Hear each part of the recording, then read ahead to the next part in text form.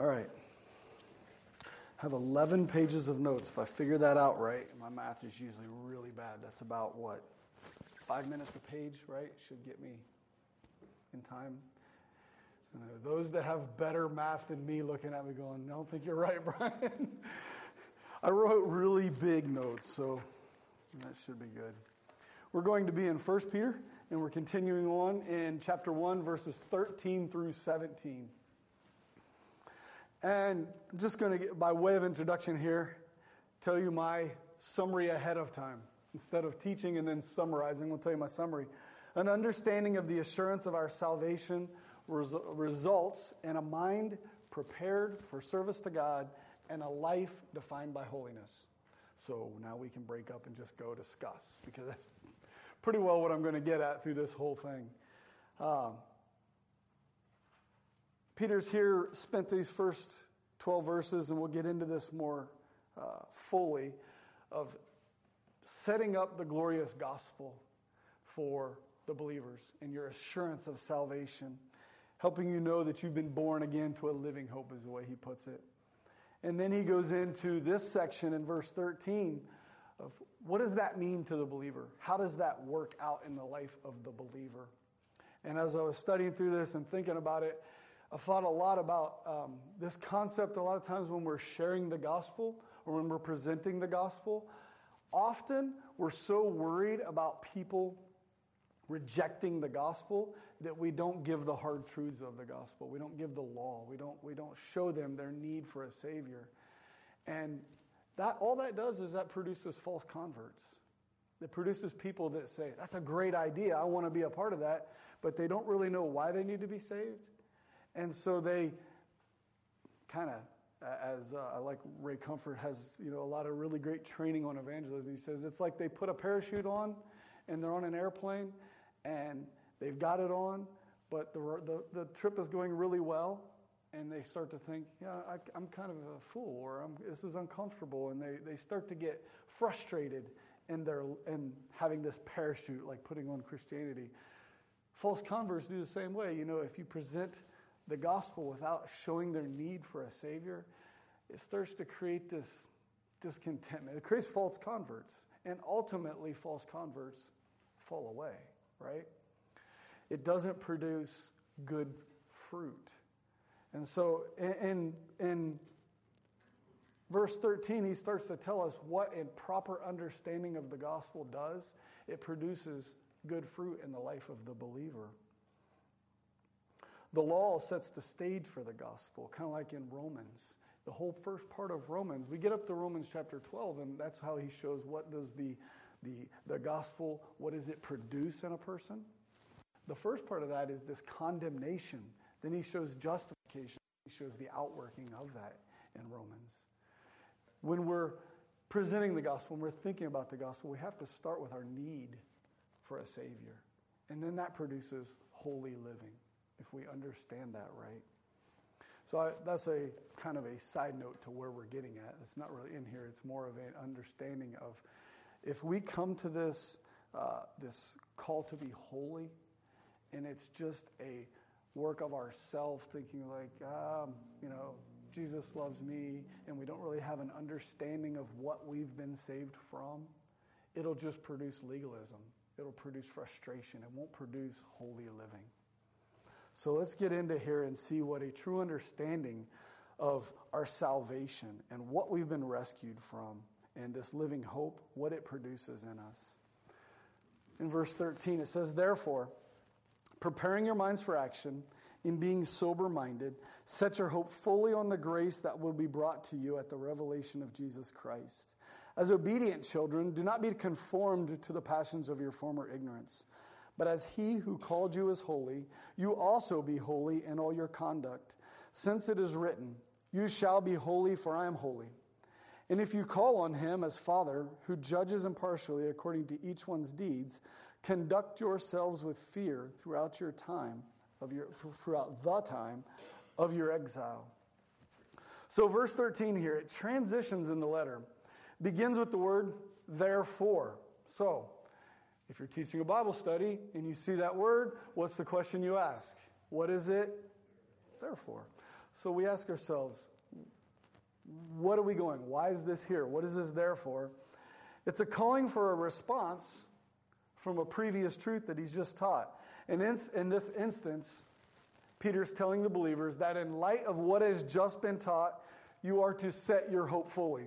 If you read that, it says, therefore, and then there's a comma, it says, preparing your minds for actions and being sober-minded. It's kind of an inset here. The focus is set your hope fully on the grace that will be brought to you at the revelation of Jesus Christ. So we are being taught to set our hope fully. So the questions that you have here when you read that is this, at least my two questions, were what has just been taught, what's this there for, and what is this hope that we're to set it on? What are we to set our hope full on? And it's pretty obvious right there what we are to set it on. We are to set our hope fully on the grace that will be brought to you at the revelation of Jesus Christ. Who has, or what has been taught? In the first 12 verses of this chapter, Peter has given many foundational truths about the salvation of the people of God. In these passages, Peter references the doctrine of election, the believer's pilgrimage in this world, the foreknowledge of God in election, the power of God in salvation. Salvation is a finished work of Christ, the preservation of the saints, salvation or sanctification in salvation, the hope of the believer, and the divine mystery and glory of salvation.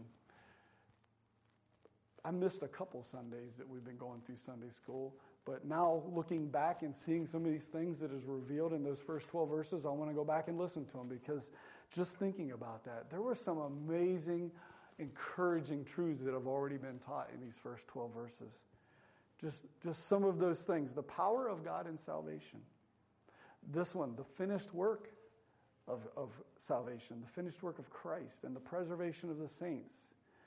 The hope of the believer, and the divine mystery and glory of salvation. Those are all just amazing things, and we've just learned all those. So Peter ensures that the believer understands that salvation is a glorious work of God in the life of every believer, who can rest assured that having been saved, they will be kept by their Savior until the day that they see him face to face. It's a really long statement. I'm going to read it again. Peter ensures that the believer understands that salvation is a glorious work of God in the life of every believer, who can rest assured that having been saved, they will be kept by their Savior until the day they see him face to face. So I said that kind of, somebody that's better in English than me can tell me, I think third person, whatever it is. Put that in first person, you. He's telling you, if you think through the first 12 verses, he's telling you, you can rest assured in this, that you are going to be saved and kept by Christ until the day that you see him face to face. It's an encouragement to us, and that's where we're at when we move into verse 13. This, therefore, is you as believers have a salvation that is based on the power of God. It is produced by the power of God. It is kept by God and is guaranteed to you until you see him face to face. That's where you're at. That's the position that you have. Therefore, being convinced of the great living hope that we have been born into, Peter urges the believers to set the hope fully. Or as the NASB says, to fix your hope or to adhere. Peter is telling the believers to secure your hope. This is a voluntary action the believer is commanded to do. Therefore, because of all this, in light of your salvation and your understanding of salvation, therefore, do this thing. What are we to do? We're to set, fix, or secure our hope. We're to do this thing. It takes mental activity on our part. This is what Peter brings out in the next statement, which we're going to go to momentarily in the middle. But this is a mental exercise by the believer to say, here are the truths about salvation. Now I need to fix my hope on something. On what? So begins the transition from this. I've heard it said before, and I love it, so I've stole this statement, and I use it often. From orthodoxy to orthopraxy. What you know affects what you believe, or what you do, right? What you know and you believe affects what you do. So he's transitioning from orthodoxy, salvation and what it means and how it applies to the believer, to orthopraxy. How does it work out in the life of the believer? In light of their salvation, which has been secured by God, we are to voluntarily set, fix, or secure our hope or confidence fully, completely on the grace that will be brought to us at the revelation of Jesus Christ. So that's what he's telling you to do. Therefore, because of this orthodoxy, what you've been taught, what you know, now you are to voluntarily. This is an action that you do. Okay? It's not just done to you, or it doesn't just magically happen. This takes effort on the believer's part to set your hope fully. You study this, you know it. Now do this. Bill says it this way. Talk to yourself. I think that's the way he puts it, or very loosely. Shari would know. Did I get that right? Something about like preach to yourself, talk. It's a great way to put it. Do this thing. Talk to yourself. Fix and secure your hope or confidence fully and completely on the grace that will be brought to us at the revelation of Jesus Christ. There is a grace. This is a Spurgeon quote, so it must be good, right? There's a grace that was given at the first appearing of Jesus Christ, but there's a higher grace that is to be brought to you when Christ shall come a second time, right? When you're saved, when Christ appeared, he brought salvation, right? And we know that the glorification, according to Romans, is looked at as in something that has already happened, but yet we're still in this depraved world, aren't we? We know that the victory of Christ is sure and true, but we're still dealing with him. I was telling Mark when we were out in Kansas City, or Wichita, the local Kansas City satanic grotto showed up and tried to cause all kinds of problems. And they just harassed people, and they actually hit one guy. I mean, we're still dealing with Satan and his minions in this world, right? So there's a grace that appeared with Christ.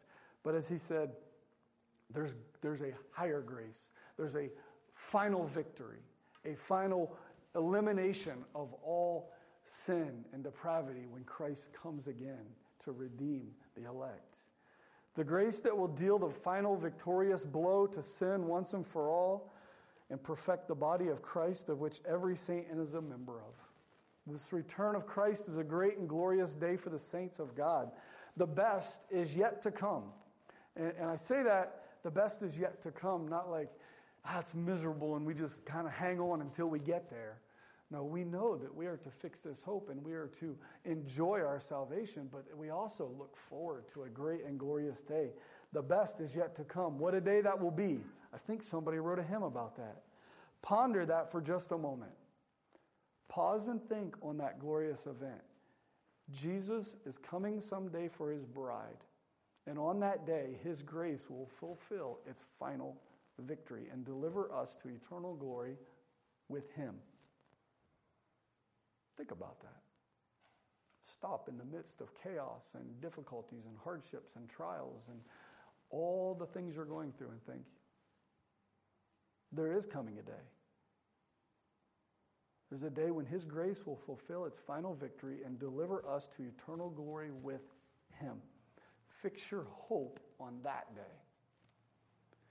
There are those that say the imminent return of Christ keeps believers from being productive in this life.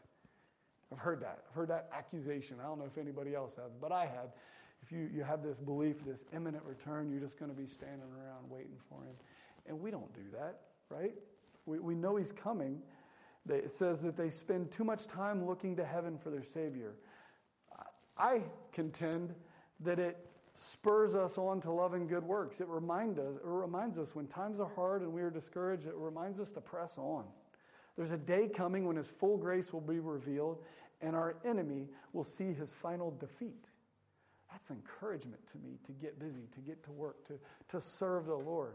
He's coming and he's going to wipe it all out. So no matter what I have to deal with today or tomorrow, whatever comes my way tomorrow, I can find encouragement and press on.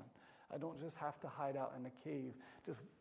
I don't know what's going to happen. I can be encouraged and press on and serve the Lord. So in the middle of this, he says, therefore, do something. Therefore, preparing your minds for action and being sober-minded, set your hope fully. Peter inserts a practical application in his command to fix our hope on the grace that will be brought to us. He instructs us to prepare our minds for action. You know, this verse in my mind doesn't say that. In my version, it says, prepare your mind for action. I think about the way I originally heard the verse where it starts to gird up the loins of your mind, right? And King James puts it that way. There's times the King James language I really love. It's a better picture. I think the picture is better in the King James. The practical language is better in the ESV. That's my humble opinion, and it's probably not worth much. But when I like the picture you see of a person girding up their loins, provides us with a picture of what Peter is telling us to do. The ESV says, prepare your minds for service, which is a good rendering of what we are to actually do. The thought here is of a man or a woman who is securing their tunic to prepare for action. I'm sure most of you have heard this, but I'm going to talk about it anyways, is the dress of people in that time period. It's kind of, what is he talking about when he says to gird up the loins of your mind? People would wear tunics in this time period. Both men and women. They were large pieces of cloth. They draped over their bodies, and they were hanging loose. If they were home or relaxing, kind of laying around, they would let them hang freely, where these loose ends were just flowing around, right? But when they were ready to begin their day, to go to work, take on a project, or head out to the city, or even to go to work around their home or their field, or I even pictured a mom. I was going through this and saw Kelly chasing kids through the house, and even a mom just getting ready to go chase her kids around the house. They would take a piece of leather or rope or cloth, and they would secure their tunic around their waist, right? It'd be like a belt or a girdle. That's where you get girding. That way they would kept it tight to keep it from moving and flowing and getting in the way. Or if they were preparing for a really rigorous activity like running or a guy going into battle, they would take the corners of it, pull it up, and tie it into their belt and almost make like a pair of pants out of it. They would secure them under their girdle. In this way, all the loose ends of the tunic were tucked in. It would not hinder their efforts. So as a man or a woman would secure and tie up the loose ends of the tunic to prepare for action, we are to secure and tie up the loose ends of our minds to prepare for action. That's why I like the King James rendering as far as a picture. You see the man tying it up, but then you think, well, how does that apply? Well, the ESV says, prepare your minds for action. What he's saying is, we need to do something. We need to secure our minds, tie up the loose ends of our minds, prepare them for activity for the Lord. Exodus 12:11 is talking about girding up your loins. It says, in this manner you shall eat it, when it's talking about the preparing for the Passover. You shall eat this with your belt fastened, or your loins girt about, your sandals on your feet, and your staff in your hand, and you shall eat it in haste. It is the Lord's Passover. When the Lord gives instruction to them regarding the Passover, he tells them to eat the meal with your belt fastened or your loins girded. They're about to go on the move. They're about to be delivered from bondage. The Lord tells them to gird up their loins to prepare for action. In 2 Kings 4:29, Elisha is commanding Gehazi to gird up his loins and go to the Shulamite's son. He's preparing to do something. He says, gird up your loins and go do this thing. In Luke 12:35, Jesus says, let your loins be girt about and your lights burning. He says, stay dressed for action. The purpose of preparing our minds here is for action. How many Christians, and I say this knowing that I've done it, how many Christians fill their heads with knowledge that serves really no redeeming purpose but just to impress other believers or to battle non-believers in debate? They just say, I've learned a lot. I've filled my head full of knowledge of God and full of the Bible. And man, I can dissect God's word with the best of them. And I've read 52 books in the last 6 months. And of all these deep theologians, I know the reformers perfectly. Calvin's Institutes is laying on the side of my bed, and I read it every night. I know all this stuff. But the goal is just to impress others with what I know, or to prepare me to go out and just to beat up on lost people and beat them in debates. I got you, didn't I? I took you down. We have to prepare our minds for action. Our learning needs to produce doing and serving God, not just to puff up and be full of knowledge. We definitely want to prepare our minds. We want to know what God says about things. We want to know His Word. But the purpose of knowing God's Word is not just to be smart. The purpose of knowing God's Word is to be prepared to be used for His service, to prepare ourselves for action. But there's other people that do this. Those are the people that are just filling their minds full of knowledge. Others don't have to worry about spending too much time learning without doing, because they don't do either. They allow their minds to just wander to and fro, not putting any real thought into the world in which they live or the God which they claim to serve. They're carried away by every wind of doctrine, unable to discern which way they should go. There's no filter in what they allow to come into their minds or their lives. They're just going about the life without any real mental effort at all. They're not engaging their minds in the word of the Lord, in the world around them. They're just flip on the TV, whatever comes in, comes in. Turn on the radio, whatever comes in. You know, maybe I'll pick up the word. They'll sit in church and just, man, the window is dirty. You know, they're just not engaged at all in anything. And I say these both as preparing this, just beating myself up, because there's times I've done both. I've went and studied things just because I knew I was going to interact with a person that disagreed with me, and I got to be able to beat them in this debate we're about to have. You know, I've done that. There's also been times where I've just been tired, and lazy is probably a way better word to use than tired, and just didn't even engage my mind at all. Just went through periods of just, whatever. Neither one are good. As I've said often, Christianity is a thinking man's game. We need to engage our minds. Neither of these scenarios are good. We are to prepare our minds for action. We are to actively engage our minds through prayer, study of the Word of God, and fellowship with the saints to shed the sinful and unproductive thoughts of our minds, which hinder our activity for the Lord. We desire to be used by God to make His name great in all the earth. That's what we desire as Christians, don't we? We get saved, we get chosen by God out of this world, we get made new, and then I believe every believer's, true believer's desire is to be prepared to be used by God.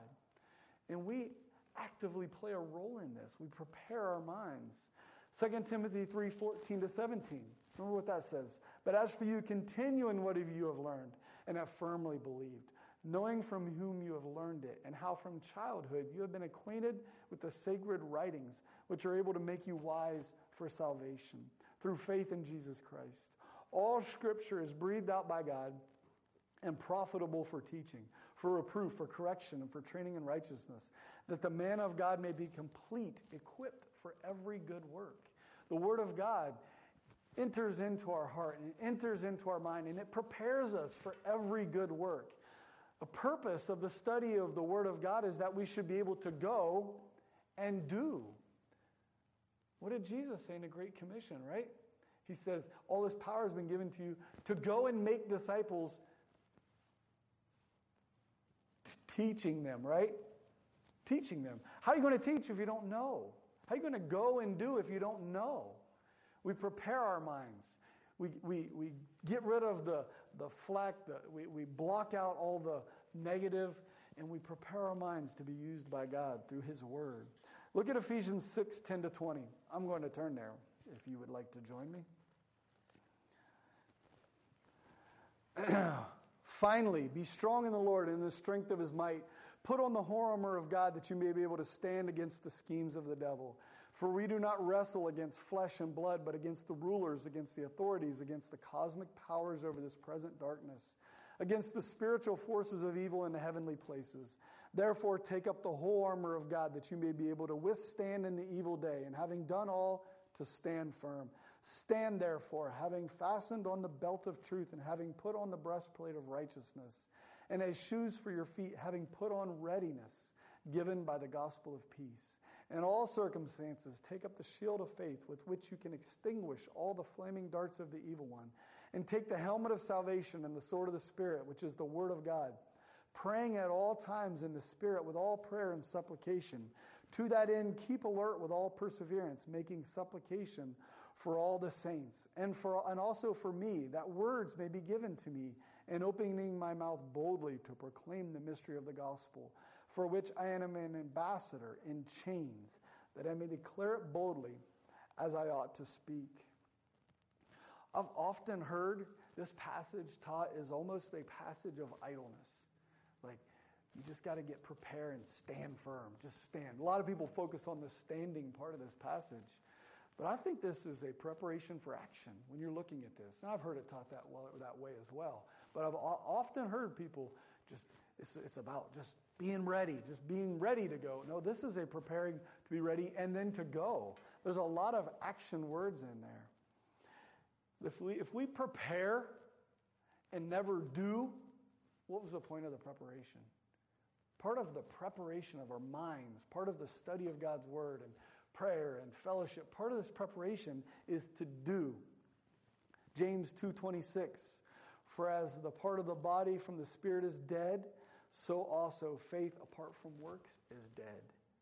I was thinking about this Sunday school lesson, and I thought Martin Luther would probably have hated this Sunday school lesson. I think I've heard it said before that he wanted to rip James out of the Bible.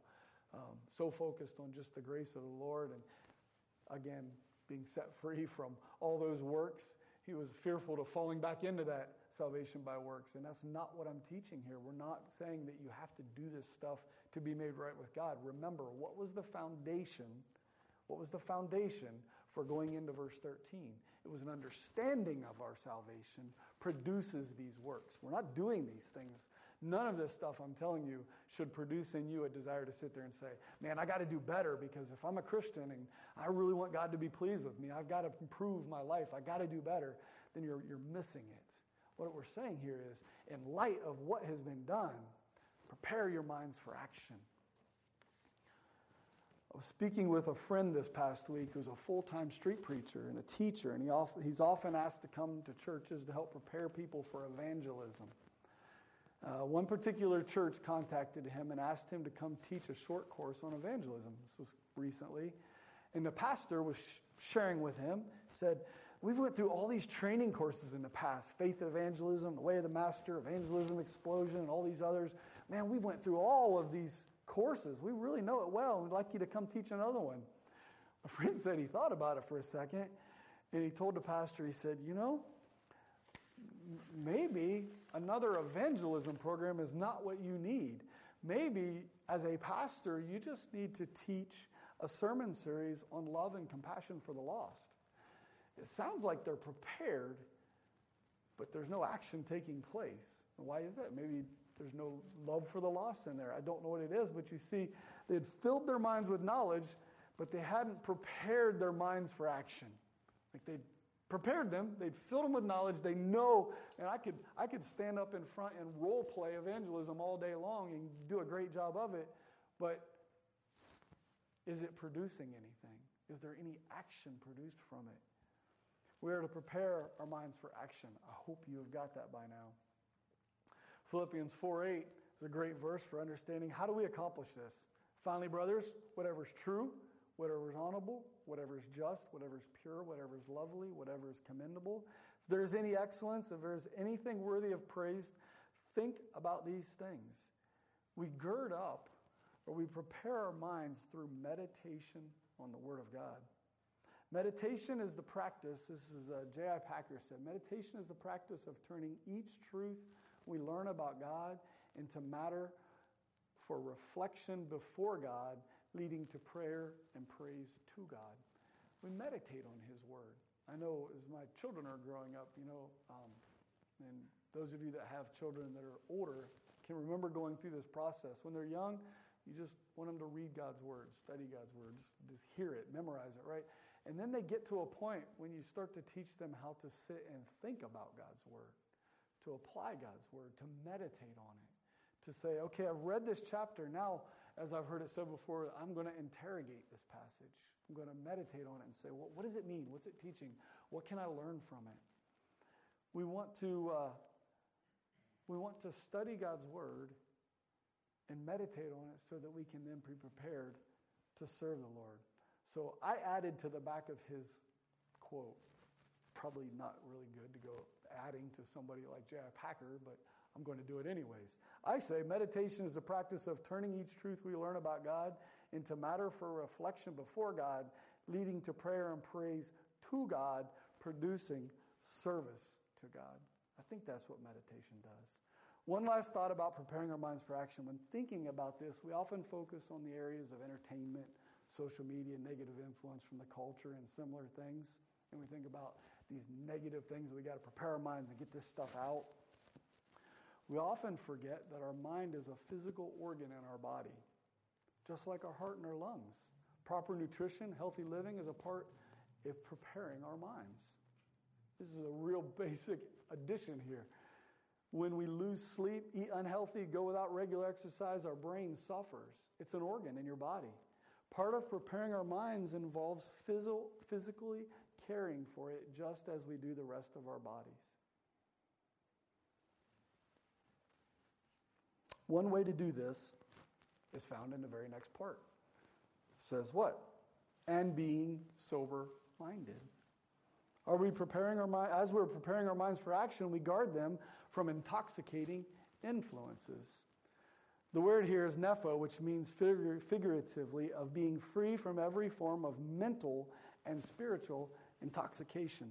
John MacArthur, speaking on the passage, states, being sober-minded literally means not to become intoxicated, which is to lose control of thought and action.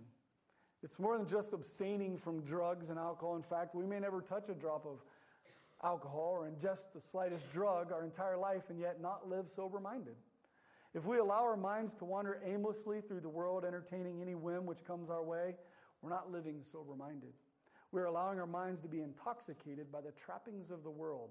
Believers do not allow their fleshly temptations to lead them around. They discipline their body and their mind.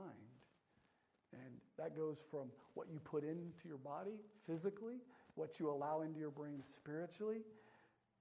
He's talking about the fruit of a disciplined life in 2 Peter chapter 1. Go over there real quick with me. This is Peter in 2 Peter in chapter 1.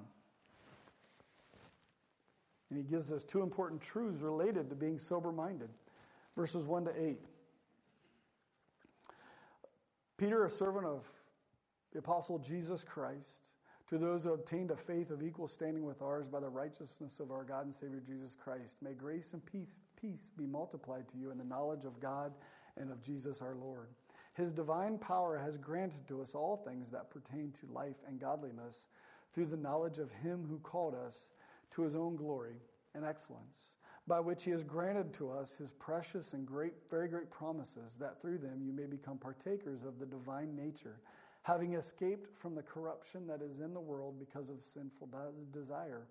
For this very reason, make every effort to supplement your faith with virtue, and virtue with knowledge, and knowledge with self-control, and self-control with steadfastness, and steadfastness with godliness, and godliness with brotherly affection, and brotherly affection with love. For if these qualities are yours and are increasing, they keep you from being ineffective or unfruitful in the knowledge of our Lord Jesus Christ. In verse 8, he tells us that a disciplined life is a fruitful life. The believer does not wander through life aimlessly. We live a life of discipline, both mentally and physically. In verse 3, we see how it's accomplished. How's it accomplished? By his divine power. It's by the power of God and his word by which we're able to live out this life. He's about to go into it talking about holy living, being holy. That should make us say, impossible, right? It's by his divine power that we can serve God. None of these things, if you're sitting in church and you're challenged to do something, you're challenged to live up to a certain standard that God has called you to be, the first thing you should say is, man, I can't do this.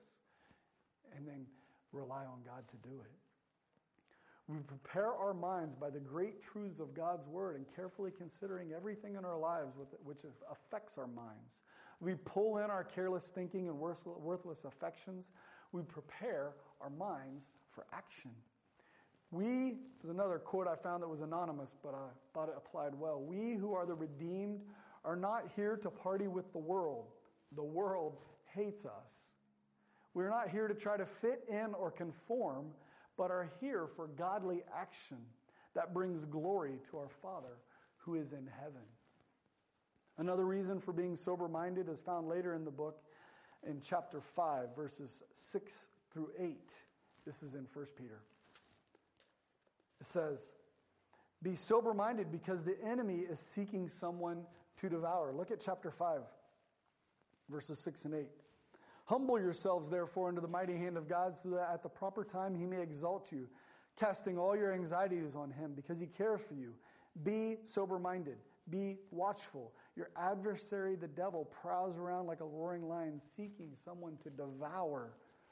As a believer, we cannot let our guard down even for a moment. We may be secure in our salvation, but we are still living this side of glorification. We can still be used by the enemy to shame the name of our Lord and Savior and to lead others astray. He may not be able to completely destroy us, but he can use us to cause destruction. On our trip last week, I was talking to a friend that I had known from years ago, and we had a mutual friend, and I shared something our mutual friend had told me. And it was one of these where I was just, again, I wasn't engaging my mind. I was sharing that with them, was saying a couple things about it, and it used his names, like so-and-so told me this, and blah, blah, blah, and went on talking. And I thought, by using his name, and we both were mutual friends, I added some validity to this story. I'm driving home really late where everybody was sleeping and leaving me with my thoughts. And it dawned on me, I didn't need to include his name in that discussion. Right? Ultimately, it was gossip is what it was. And I didn't need to do that. So I had to call my friend up and be like, yeah, I was out so-and-so, and I threw your name in the middle of a conversation. Ultimately, it was God. I just had to ask him for forgiveness. He would have never known, right? But still, because I wasn't engaging my mind in that moment, because I wasn't living sober-minded, and I let my guard down, the enemy used me to possibly sow discord amongst a couple people. Praise the Lord, that was amongst brothers, and once you talk to them, and whoa, I'm sorry, forgive me. We're good, right? But we have to be careful as believers. The devil can get in, and he's prowling around. He wants to cause problems, and we need to be aware. We need to be aware in the fellowship. Somebody comes up to you and be like, I cannot believe, John, did you hear what the elders were doing? What should we do? Engage our mind and say, no, I didn't, and I don't care. Or maybe you should say, have you went and talked to them, right? Things like that. We've got to engage our minds all the time. We've got to be careful. He wants to cause destruction. So what do we have so far? Not even close. Because of the marvelous salvation that has been presented in verses 1 to 12, we have been encouraged to prepare our minds for action and live soberly in this present time, fixing our hope fully on the grace that will be revealed at the revelation of Jesus Christ. So I hope I've spent way too much time making you very clear that as Christians, in light of our salvation, we should prepare our minds for action, for service to God. Be involved. Do not be a pew warmer. And in verse 14, he moves on to saying that we are to be obedient children. Or another way it can be said, insomuch as you are obedient children. In this section, what he's saying is Peter's describing who we are. It's another great truth that's going to produce fruit in our lives. Who are you? You are a believer, born again, redeemed by Jesus Christ, by his blood. Who are you? You're an obedient child. Bob, I believe, spoke on adoption a while back. It's such a beautiful thought. We've been brought into his family. A child of God is an obedient child as opposed to a child of wrath, which we were at one time. A fact which Peter points out to us is he reminds us of our former ignorance.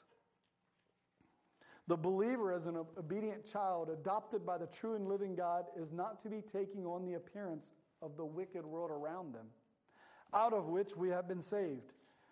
I often hear Christians speak in a negative way about other believers who are in their mind socially awkward.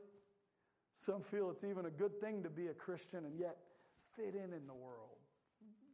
They fit in well in the world. They're not weird. Is this really something we should strive for as a Christian? To fit in and look like the world? Christians don't need to be unduly odd or difficult to get along with, but we most definitely should look different and behave different from the world around us. We've been promised by God to be transformed from our old sinful selves into the image of His Son. This is a great rubric for evaluating our walk with the Lord. Does my life resemble that of an obedient child of the Lord or that of a child of the world? This is not meant to be a discouraging thought, but perhaps a sobering one. The enemy is the one who would love to discourage you and leave you defeated following an examination of your life. The Lord desires you to be convicted, repent, and continue to be transformed by His great mercy. Think about Psalm 32 of David. When you realize you've done wrong, what do? You go to God, you repent, and He restores you. 1 John is a picture of the Lord's forgiveness through confession. Verse 7 and 9 in chapter 1 of 1 John. Bob taught on that not too long ago. You confess, and He's faithful and just to forgive you, right? When you hear a hard teaching, when you hear something and you evaluate your life and you think, man, I'm not living up to it, we can get discouraged. The enemy wants to beat you up and be like, see, you messed up again. You're not good enough. You're not doing enough. But God wants us to say, okay, maybe there is an area needed for growth. Repent. Repentance is a beautiful word. Confess and allow God to restore you. That's a beautiful thing. In verse 15, he says, but as He who called you is holy, you also be holy in all you do. We are called by God. That's the word kaleo. It's a verb meaning to call aloud in order that the hearer may come or go somewhere, as a shepherd calls his flock. It also means to call somebody with a specific purpose. The act of calling someone that he may hear, come, and do that which is incumbent upon him. We have been called by our Father with a purpose. It's a holy calling with a holy purpose. 2 Timothy and 1 Peter chapter 1 and 1 Peter 2:9 both say we've been called to give glory to God through the gospel by living in it, finding peace through it, and proclaiming salvation by it. That's what we've been called to do. He who called you is holy. He has also called you to a holy calling. So what is holiness? Well, one of my favorite books on this is The Holiness of God by R.C. Sproul. Wonderful book. Highly encourage you to check it out if you've never read that book. But he says holiness is the characteristic of God's nature that is at the very core of His being. God is not defined by some standard of holiness. Holiness is defined by God. And He desires His children to be holy. You know, when we think about holiness, it's not like, okay, here's holiness, and God measures up the holiness. No, when we say holiness, it's a standard that who God is. It's by His very nature. Tozer writes on this saying, we Christians must stop apologizing for our moral position and start making our voices heard. Exposing sin as the enemy of the human race and setting forth righteousness or holiness and true holiness as the only worthy pursuits of moral beings. You know, so often we don't want to offend by calling on the world to be holy and righteous. But God is holy and righteous, and that's what He demands. We need to tell people that that's what He demands in this world, so that He can then, through His Holy Spirit, crush them, break them, humble them, and then bring them to Himself, if He so desires. Remember how Peter began this transition in verse 18, calling us to prepare our minds? Here's one of the actions we can take, another one. We can be holy in an unholy world. We cannot be conformed. We cannot apologize for our moral platform. Not back down from the truth of God's word. Hold His name high in high esteem in a wicked and adulterous generation. Be holy even as I am holy. It's more than simply abstaining from evil or doing good. This is being transformed into the very image of our Savior. In fact, it is an utterly impossible task. That is the way with God. He calls us to impossible tasks, revealing our need for Him, and then grants us power to fulfill those commands. God has called us to holiness. We need to be holy in this wicked world. Stand out like we're called lights in this dark world, aren't we? Let your light shine, right? Let your good works so that people would see your good works and glorify God who is in heaven. Live holy, be holy, actively in this world. The world around us should feel conviction by how we live and what we say and what we do. The church should be an avenue of not only grace and mercy to those that repent and come to Him, but it should also be an avenue of conviction on the world who does not live holy, who live unrighteous. The Bible is clear on a matter of personal holiness. It's extremely important to the Lord that His children live holy in this present world. And because we are His children, He will also give us the power to accomplish this task.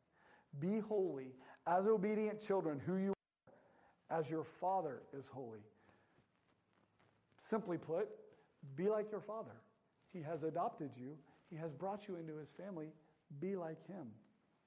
And in verse 17, he says this, "And if you call on Him as Father who judges impartially according to each one's deeds, conduct yourself with fear throughout the time of your exile." I really like this, where it says the if in this statement, it's not a hypothesis, but a fulfilled condition. And what that means is this: it's not a statement of possibility, but one of a secure occasion. It's assumed that as a child of God, you will call on Him. Another one, a lot of assumptions in this passage here. We were assumed to be obedient children, right? Here we're assumed that if you call, says when or. It's a guarantee. A child of God, an obedient child of God, will call on their Father. Peter's assumption of every believer is that they pray to their Father. Our Father in heaven is transcendent. He's holy. He's above all things and over all things. He's omniscient, omnipotent, omnipresent. Why, having been granted access to Him, would a believer not pray to Him? Why would we not pray to Him? This, for me, is a very convicting question. How often have I had a deep, productive prayer life over the time of my life as a Christian? I think about that, and in light of that last statement of God's transcendent omnipresence, omniscience, omnipotence, His power, His sovereign reign, I all too often do not go to Him and just talk to Him. Way too often. I like to say when we're discussing with people the topic of abortion, I say, you don't believe it's child murder. I tell them that all the time. People say, how do you know that? I'm pro-life. I want to save babies. I'm like, no, you don't. It says, by your actions, you're proving you don't. Because you're willing to pass laws that regulate how a baby is murdered. You don't really care about it. You don't believe it's murder. You say it is, but you don't. In the same way, when it comes to prayer, I may say that I believe my Father in heaven is omnipotent, omniscient, omnipresent. He's transcendent. But then I sit and I worry about things in my life that are going on without taking them to Him in prayer. My actions are showing I don't believe what I'm saying. My orthopraxy is not lining up with my orthodoxy. And that's never a good thing in the Christian life. We need to align. I would venture to say that many of us act as if our Father in heaven is not what the Bible says He is when it comes to our prayer life. He desires us to pray to Him. He desires to hear from His children. Hebrews 4:16 says we can confidently draw near to His throne of grace. This is astounding that our Creator and the sustainer of the universe would grant me access into his presence. If that doesn't astound you, go read that book I was telling you about, The Holiness of God. Think about who he is. Go read the Bible and just look at every passage that talks about his holiness, his greatness, his majesty, and then go read where it says he allows you access into his presence. Peter ends this section with a command to conduct yourselves in fear or reverence during your time in exile.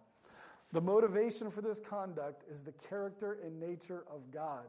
He is a Savior, but he's also a righteous judge. Isaiah 45:21. It's a great two passages to share the gospel with somebody. Isaiah 45:21 says God is a just God and a Savior. Acts 20:21 says that we testify repentance toward God and faith in Jesus Christ. God is a just God, a perfect and righteous judge, and he's also a Savior. And because of that, we repent towards him and put our faith in Jesus Christ. God has granted us salvation as a free gift, but this does not mean we then get to go out and live our time here any way we please.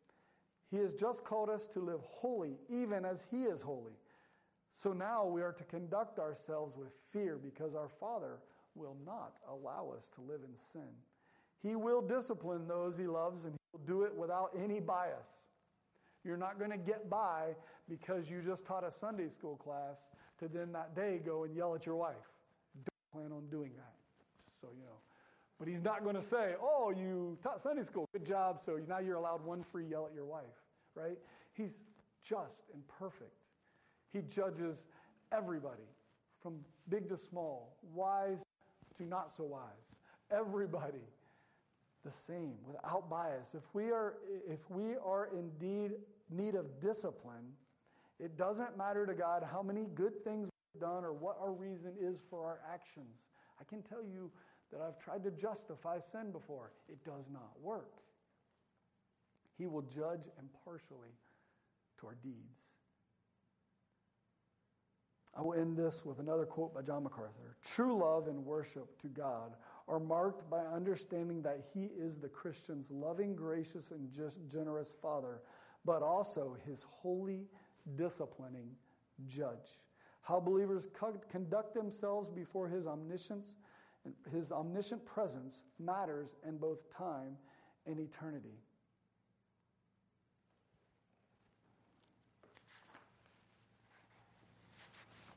Oops.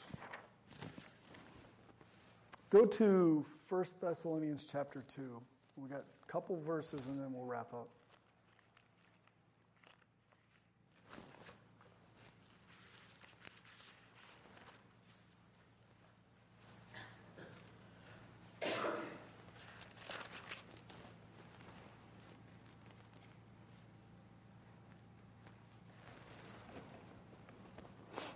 You are witnesses, and God also, how holy and righteous and blameless was our conduct to you as believers.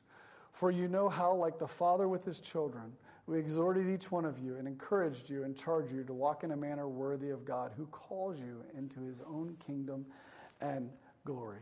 You are witnesses, and God also, how holy and righteous and blameless was our conduct to you believers. We are exhorted in the scriptures to walk holy before God because he is good, because he is our Father, and because he has called us into his kingdom. He has granted us salvation. He has guaranteed our salvation. And he calls us to walk holy before him. He calls us to action. And again, I already referenced this, but go to Romans chapter 12. It's a great summary of what Peter is teaching the believers in this portion.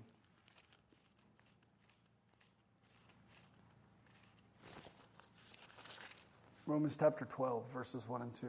I appeal to you, therefore, brothers, by the mercies of God, to present your bodies as living sacrifices, holy and acceptable to God, which is your spiritual worship. Do not be conformed to this world, but be transformed by the renewal of your mind, that by testing you may discern what is the will of God, what is good and acceptable and perfect. We're to study the Word of God, understand our salvation, prepare our minds for service, and live holy in this world. See if I can find page 1 because I want to reread my summary, and then we'll finish up here. Good thing I numbered my pages because they're all a mess right now. Understanding of the assurance of our salvation results in a mind prepared for service to God and a life defined by holiness. As obedient children, we live holy in this world.